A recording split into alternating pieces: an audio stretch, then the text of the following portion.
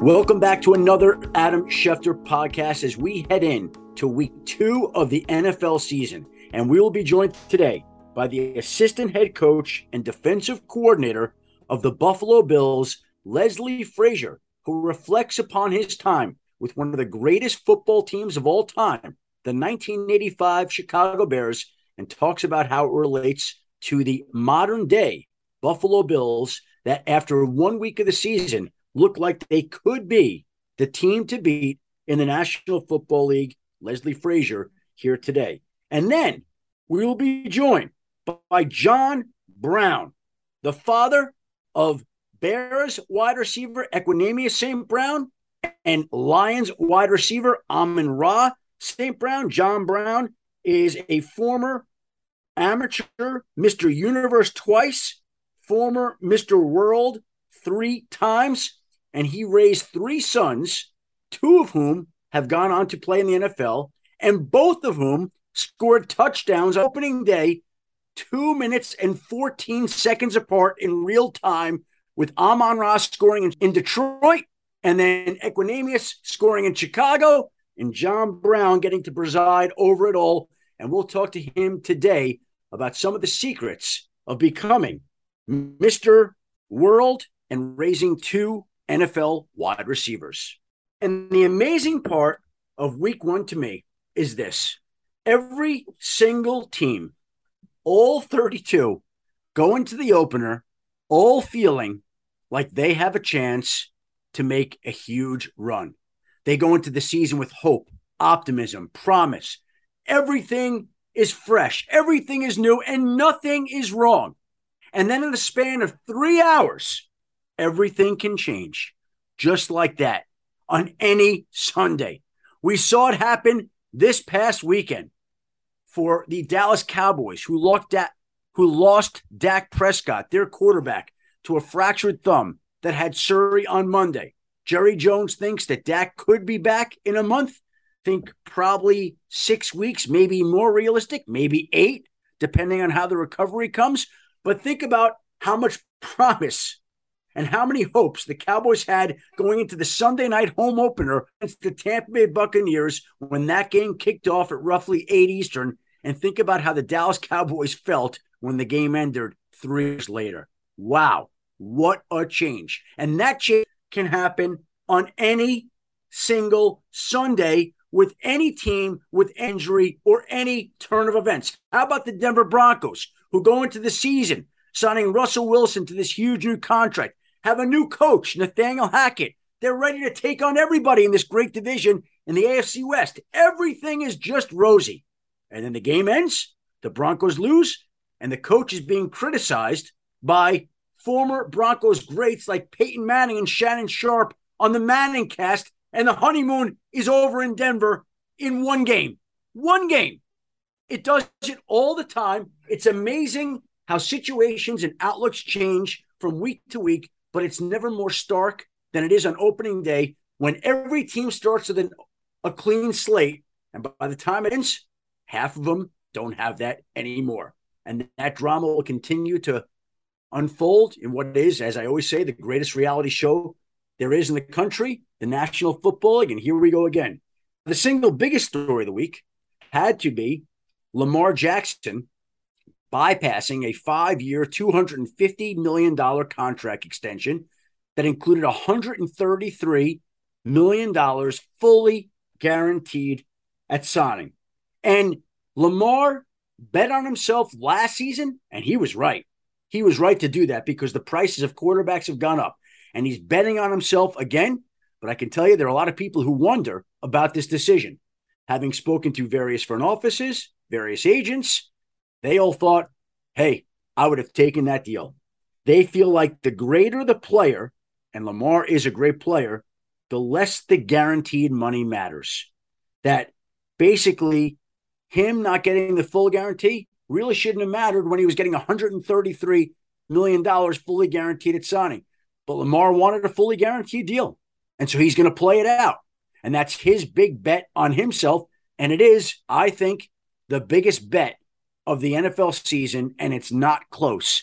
And everybody will be watching him all season long every single Sunday to see whether he is going to be able to achieve what he wants and whether it was the right decision to decline a $250 million contract. As for today, we now turn to the defensive coordinator and the assistant head coach of the Buffalo Bills, the former head coach of the Minnesota Vikings, a man who played on the former 85 world champion Chicago Bear teams. That's one of the most popular teams in NFL history. Buffalo Bills defensive coordinator, assistant head coach, Leslie Frazier. There he is. What's up, Adam? How you doing, man? Hello, Leslie. Nice to see you. Everything going well? Going well. Just finished a walkthrough, a good walkthrough. Getting ready to get started for these Tennessee Titans. And here we go again. And thank you very much for your time in advance, Leslie. I really do appreciate it. And I want to reach out for a lot of reasons. First of all, I want people to hear from you again. I want to bring you back, put you in the spotlight again, right? Okay. But here's the deal. You've been around football for an awful long time. You were a player on one of the greatest teams in NFL history, the 85 Chicago Bears. You've coached with some great teams when we look across the league. You coached with the Eagles. You coached with the Bengals, the Colts, the Vikings you're the head coach of. Went down to Tampa, Baltimore. You've been with some unbelievable teams. I'm not trying to put pressure on this team right now, but how would you assess the team that you're currently with in Buffalo compared to all these that you've spent your football life with? Yeah, it's that's a tough one because, every year is so different in the NFL and the way teams turn over now from year to year, Adam, with free agency. Things change, man, a lot in one season, and we're no different. We got some new faces to our team, some guys that are going to really help us in 2022 to hopefully have a successful season. But one of the things that I really like about this football team, it seems like there's great chemistry amongst the guys, that they really like playing with each other. When I watched us in the offseason and then took a look at us in the preseason and practices, the way we were competing, I mean, the guys were really getting after it. But yet, when practice was over, they were hanging out together. Wow. And that's usually a good sign. It doesn't carry over and become animosity or dislike. So that means guys are pulling for one another, even though you're competing every single day for a roster spot and for what you're trying to get accomplished. So really like the brotherhood that I see on our team. And that bodes well because there's some ups and downs in every NFL season, and you have to be able to get through those. And I think because of the love that these guys have shown for one another, I think we'll have a chance to get through some of those bumps that you face. Well, how rare is that? Because, again, you were a player from 81 on. You began coaching in 1988. Like I said, it's a life of football. Is that unusual for a team to have the type of bond that this year's Buffalo Bills team seems to have? You just don't always see it. It's not, I don't want to say it's unusual, but it's just there's so many egos in our business, even at the player level. So many guys that want that next contract. I want to keep my career going, and they forget about the team part of it and what we're trying to get accomplished as a team. And I just get the sense that this is a very single-minded group, that they all want the same thing and they're pulling for one another. Mm-hmm. And I mean, guys are not looking at one guy's success, say a Von Miller, for example, and saying, I wish that was me. Why am I not getting those headlines, or Josh Allen or whatever? They just seem to pull for one another. And it is a little bit unusual in today's age with social media, and it's my brand. I got to get my name out there. So it's refreshing in a lot of ways. Now, we're still early, Adam. We haven't hit any adversity, but from what I've observed, that's what I see. Well, you talk about the brand for players, and this has all evolved over time, and it's much different. What is the biggest difference in the sport that you've noticed in your nearly 40-plus years involved in it? Yeah, that's probably just the impact that social media has had. Yeah. When I take a look back to when I was playing, when the media would sometimes travel with us to games, man, in our locker room all the time, and stuff would be going on, but didn't get out at. I mean, it was like, it was just like an unwritten rule that, hey, you're not going to rat on this person or that person, even though they may not be doing something that might not be the right thing to do. Well, now, I mean, with the phone cameras and the social media, it's just taking things to a whole nother level, and the input, sometimes the negative input, which influences some of the players' behavior, how they approach things. It's just different in that way. You know what I was just thinking as you're saying that? Back when I covered the Broncos, I'd be in training camp with them. I'd be in the dorm. I'd be having 3 meals a day with them. Yeah. You were constantly with them, constantly. And it's not that way anymore. The access is not the same because there's more reporters. So yet, back in the day, there was more access, more exposure, and yet not as much coverage and noise as there is today when there's less of that. Yeah, that's the big difference in so many ways. And I mean, I'm sure you saw things with the Broncos that could have been newsworthy and really created a fuss with the fans, but you didn't report it. You know, you stuck to the sport, you stuck to the football part of it, and so it's just different today. It's different. What do you think the 1985 Bears would have been like if social media existed back then, Leslie? Oh man, some of the stuff that was going on with me and my teammates. Wow, Adam, we would have made some headlines. Let me tell you that. And even though we didn't have social media there, if you remember what our Super Bowl was like down in New Orleans with Jim McMahon and wearing the headband with Pete Rozelle's name on it. I mean, and we were doing mooning the news helicopters that were driving through this, right? Yeah. He was mooning the helicopters. Am I right? Yes. So imagine that today, if something like that went on today, man. It's just, you know, it's a different time. The way those things get magnified today, and the comments that would have followed from the public if we were still back in that time. And I don't know how many of the younger fans of today realize that you played for the 85 Bears, but if we think back to that period, Leslie, is there one story that you could and would tell about that team that stands out your memory that sort of typifies and symbolizes everything that team was about? Because we all think back to certain periods and teams and eras, and we all associate that with special times. Is there one thing that you always think about when it comes to that particular group of men? Yeah, I think it goes back to what we were talking about earlier, the bond that we had as a group. Some of that had to do with we were a very successful team. We were very talented, and we were really good. But there was a bond there that still exists today. You know, there are guys that will call me or text me, and it's just like we were around each other yesterday, man, because of those experiences and the respect that we have for one another. That's what sticks out of my mind, just the friendships that were created that have been really lifelong. But does winning create that, or does that get created before winning? I think it gets created before winning, and winning kind of solidifies it because, you know, we had some good teams prior to winning that Super Bowl. We were in the NFC Championship game the year before. We won it. We were battling, but it was, you know, a heartfelt loss to the 49ers the year before. But there was a bond amongst us that kept us going the following year and really motivated us, where everybody was pulling one another. And that's what I remember, just the bond, the respect, the love that we all have for each other. And that was special. And, you know, I think back to a guy like Buddy Ryan. You've heard the story how the night before the Super Bowl, here we are as a defense, and he's just, it wasn't public yet, but he was going to be the next head coach of the Philadelphia Eagles.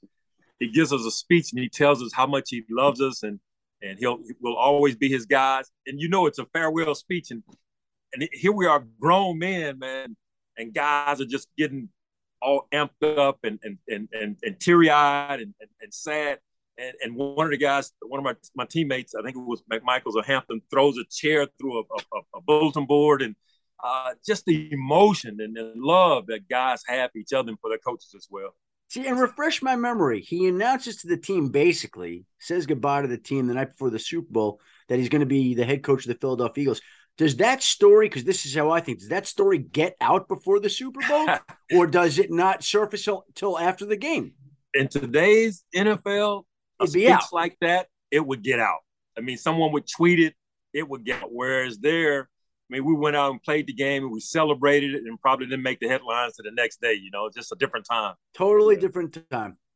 This show is sponsored by BetterHelp. We all carry around different stressors. I do, you do, we all do, big, small. And when we keep them bottled up, as I sometimes have had happen in the past, it can start to affect us negatively. Therapy is a safe space to get things off your chest and to figure out how to work through whatever's weighing you down. It's helpful for learning positive coping skills and how to set boundaries. It empowers you to be the best version of yourself. It isn't just for those who've experienced major trauma. If you're thinking of starting therapy, give BetterHelp a try. It's entirely online. designed to be convenient, flexible, and suited to your schedule. Just fill out a brief questionnaire to get matched with a licensed therapist and switch therapists anytime for no additional charge. Get it off your chest with BetterHelp. Visit BetterHelp.com/Adam today to get 10% off your first month. That's BetterHelp, HELP.com/Adam. Let's bring it current day, and let's go to your current team. I'm curious what it's like to try to defend Josh Allen in practice every day so that you see what other defensive coordinators get to see on Sundays and Mondays. Yeah. No, it's a headache, man. He is so good, so clever, a very smart quarterback. You know, the fans, they see the athleticism, his ability to move in the pocket.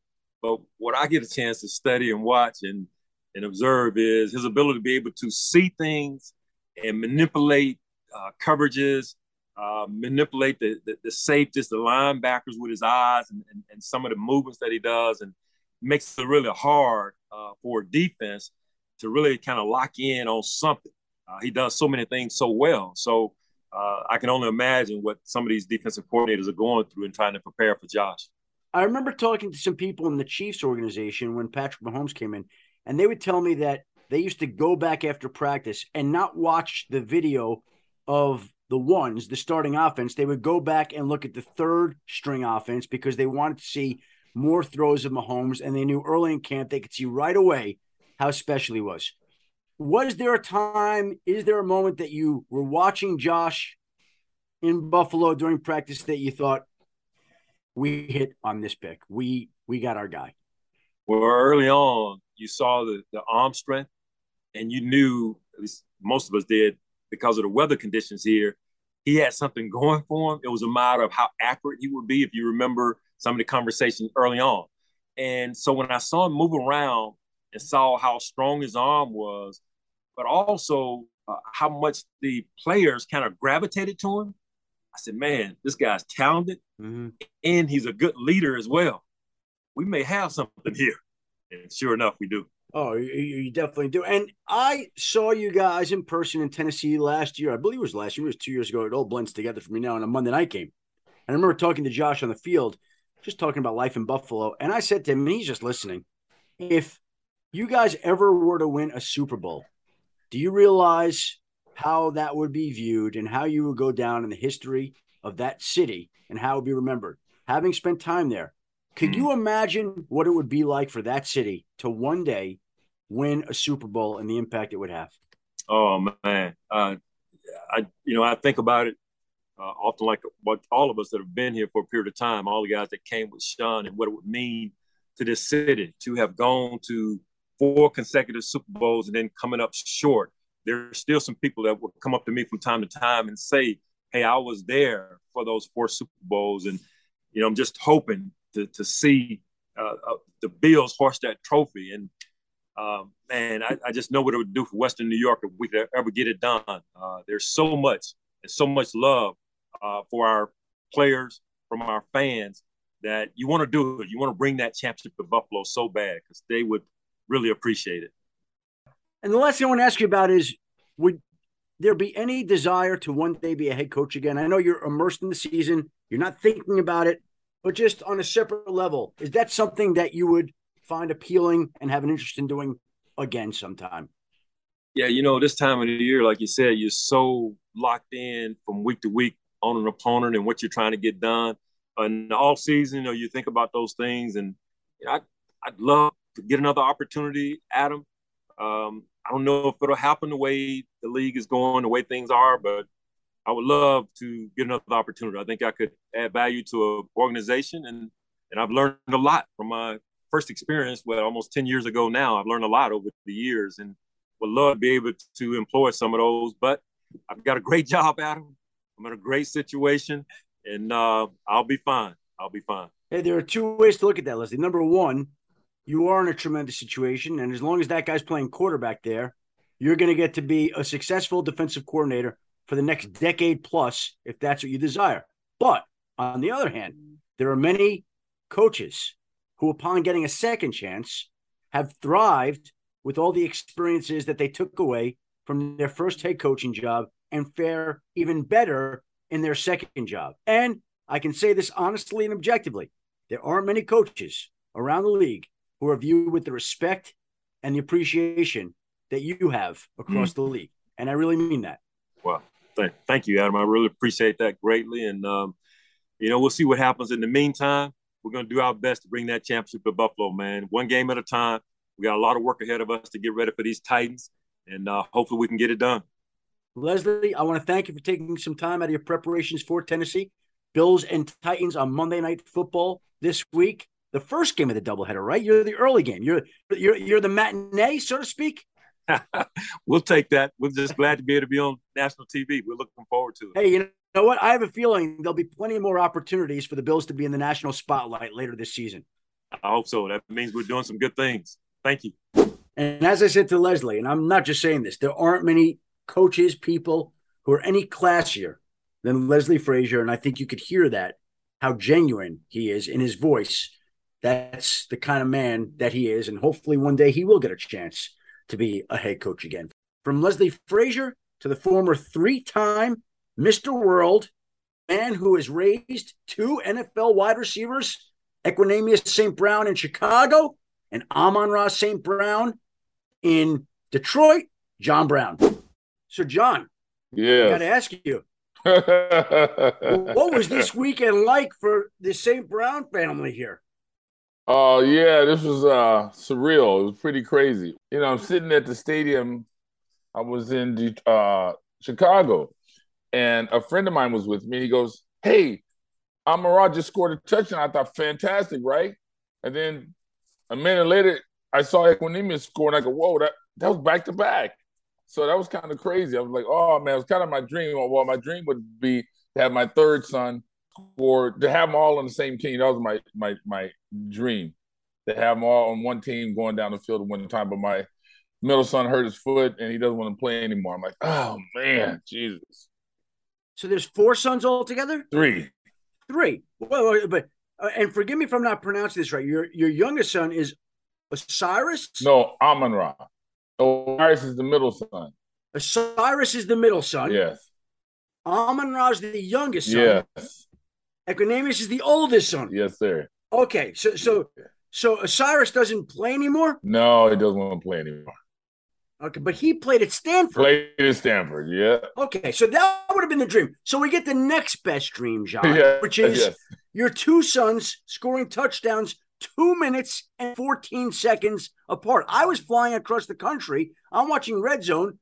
I see Amon-Ra score, and then I see Equanimeous score. I'm like going, wow, what is John doing right now? Like, so you're in Chicago. In Chicago.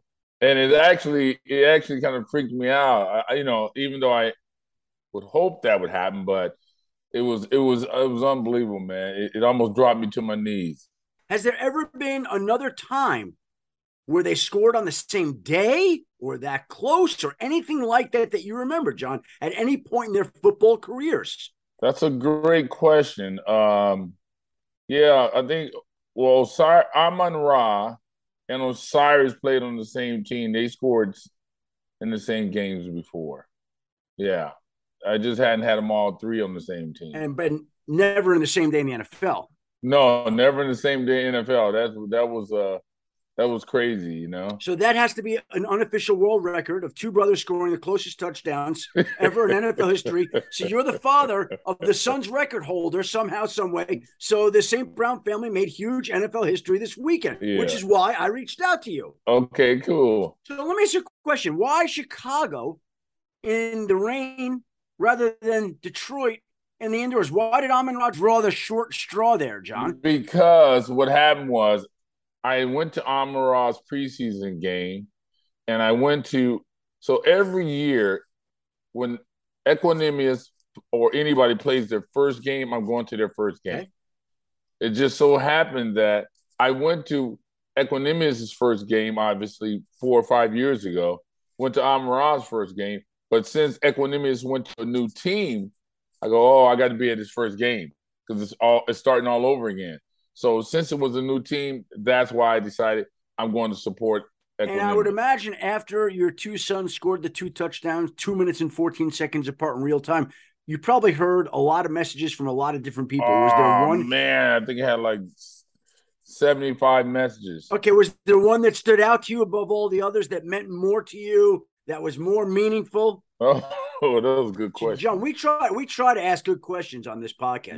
That's a great question. One that may have stood out would have been, I'm trying to recall, did any haters call me?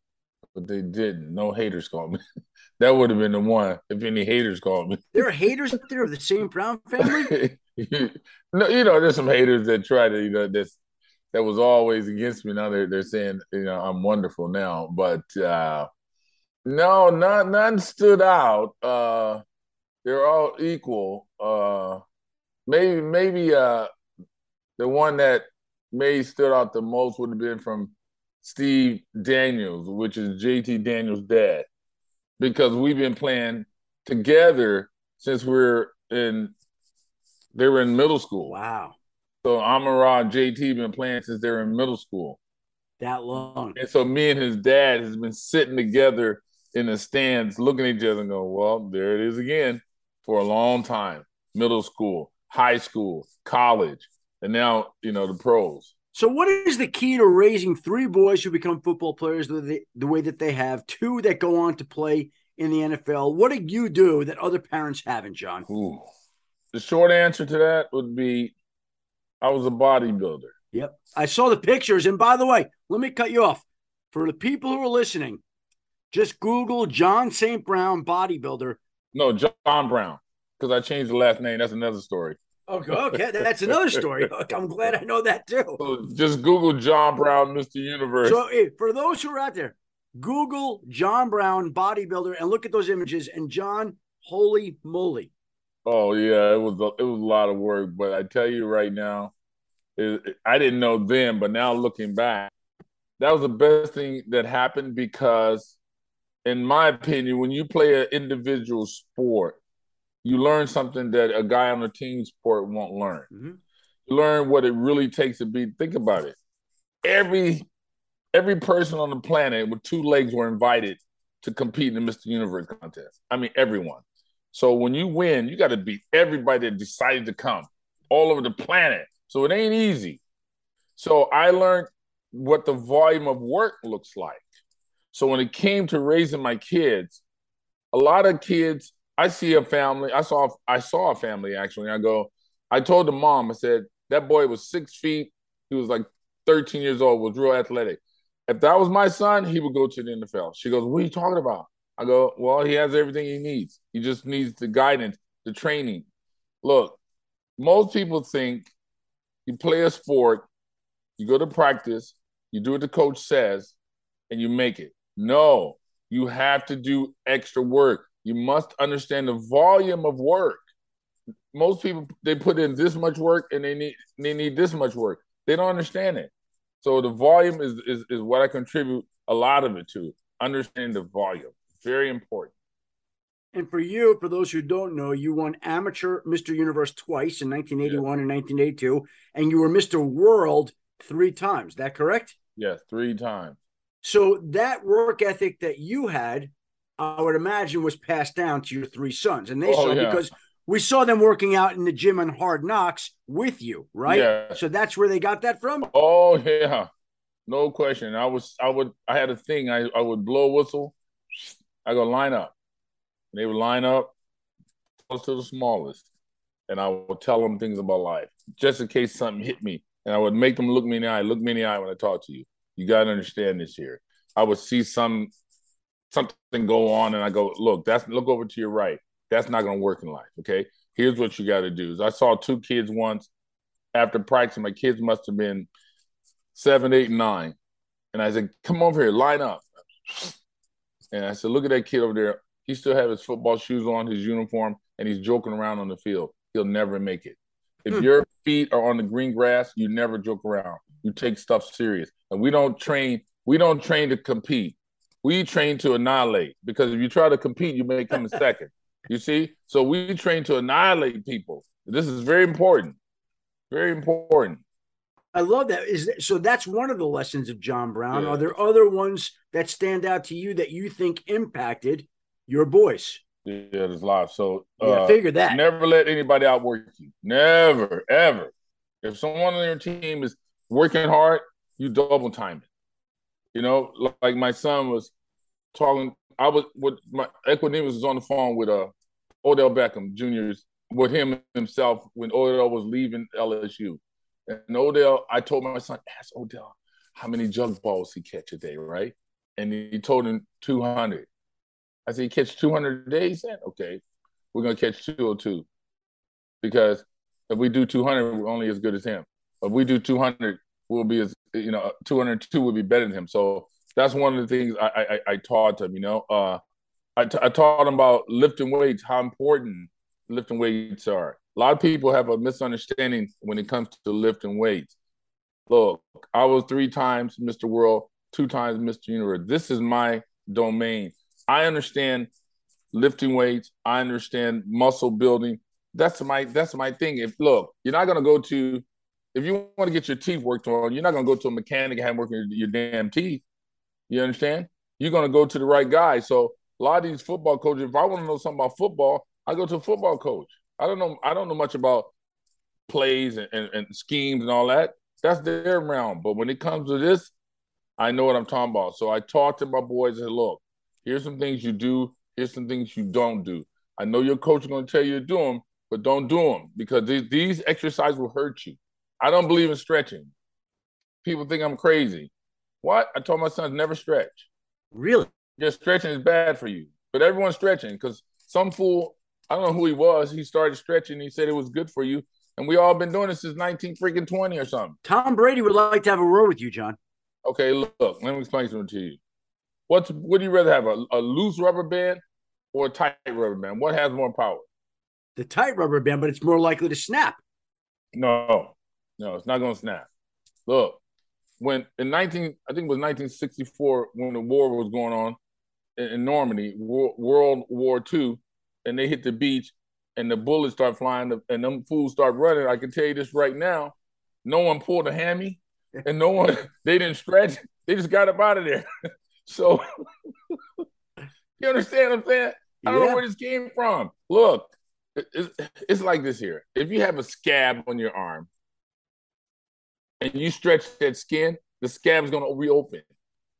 Look, Chris Paul, Devin Booker, how in the world you're in the championship series and you pull your hamstring?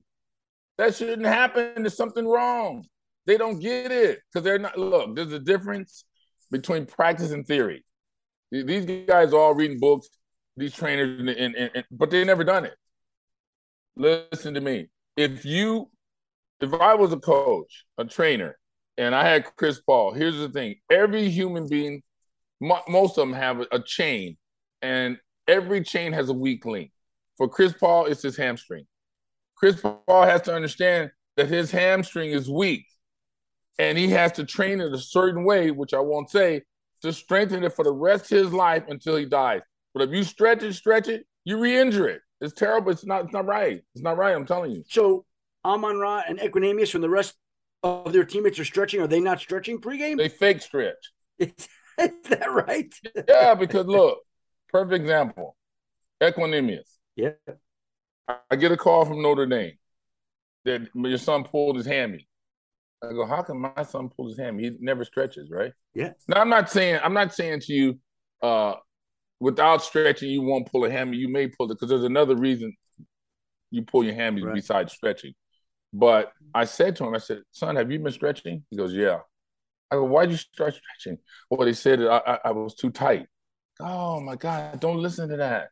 You know?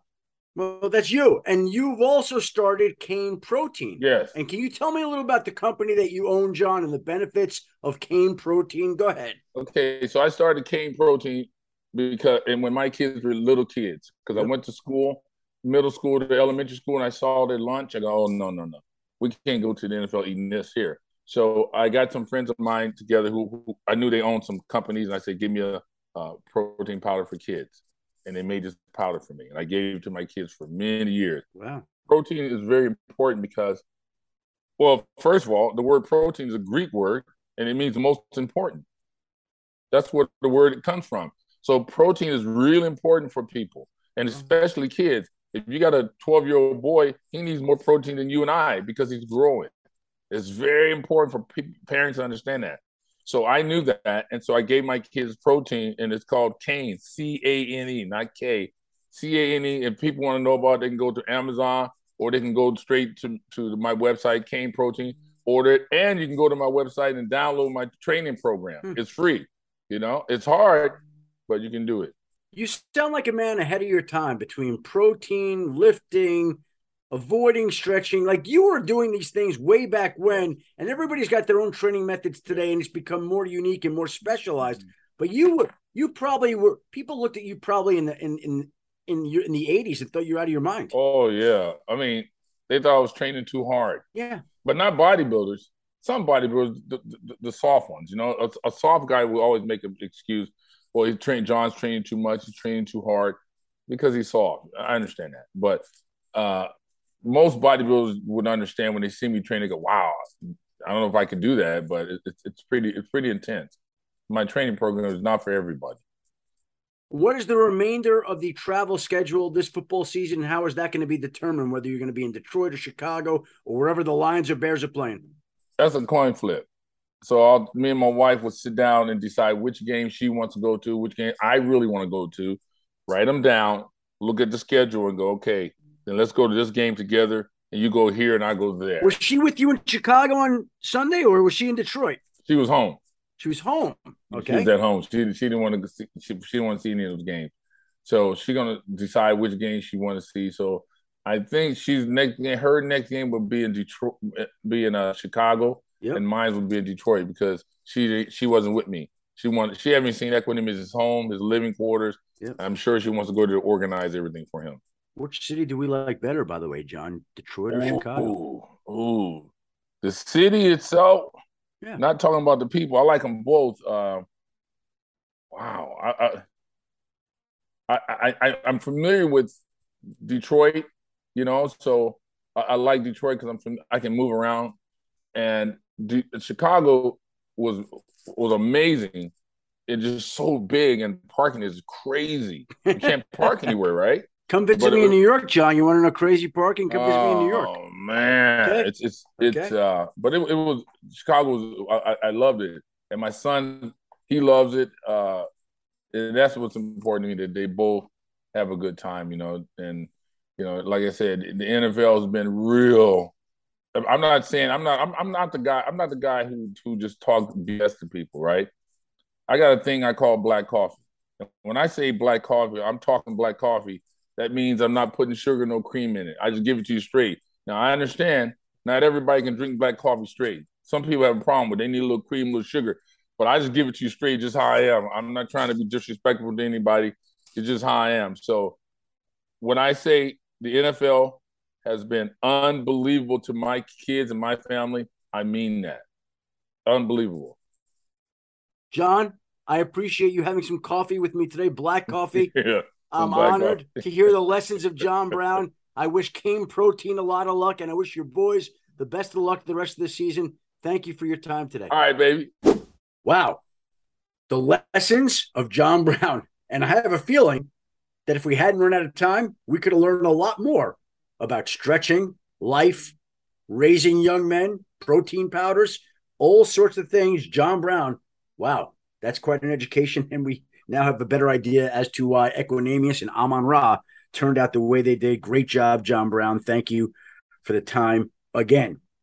Want to point out as we head into week 2, and there is hysteria in 16 NFL cities and jubilation in 16 others.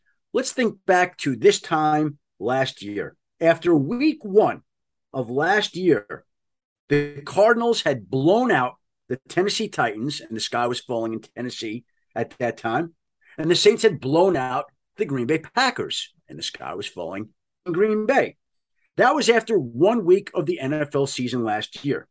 And what happened was both those teams, the Tennessee Titans and the Green Bay Packers, went on to become the respective number 1 seeds in each of their conferences. Tennessee in the AFC, Green Bay in the NFC, despite their opening day losses last year. So last weekend was just a small snapshot, 1/17th of what will unfold here in the coming weeks and months. And just because a team lost, and just because a team lost ugly, doesn't mean that this season is over and doomed. Just the start of a long race. So we'll keep in mind what happened last season as we begin to watch what happens the rest of this season. And there's still plenty of hope for some of these teams that did lose on opening week. All right, we want to thank Leslie Frazier for his time today. We want to thank John Brown. I want to thank my great producers, Christina Buswell and Sarah Abbott. And I want to thank you, the listener, for tuning into another Adam Schefter podcast. Please join us again next week. We'll be back in this spot with more information, insights, and interviews. Until then, have a great week and enjoy week 2.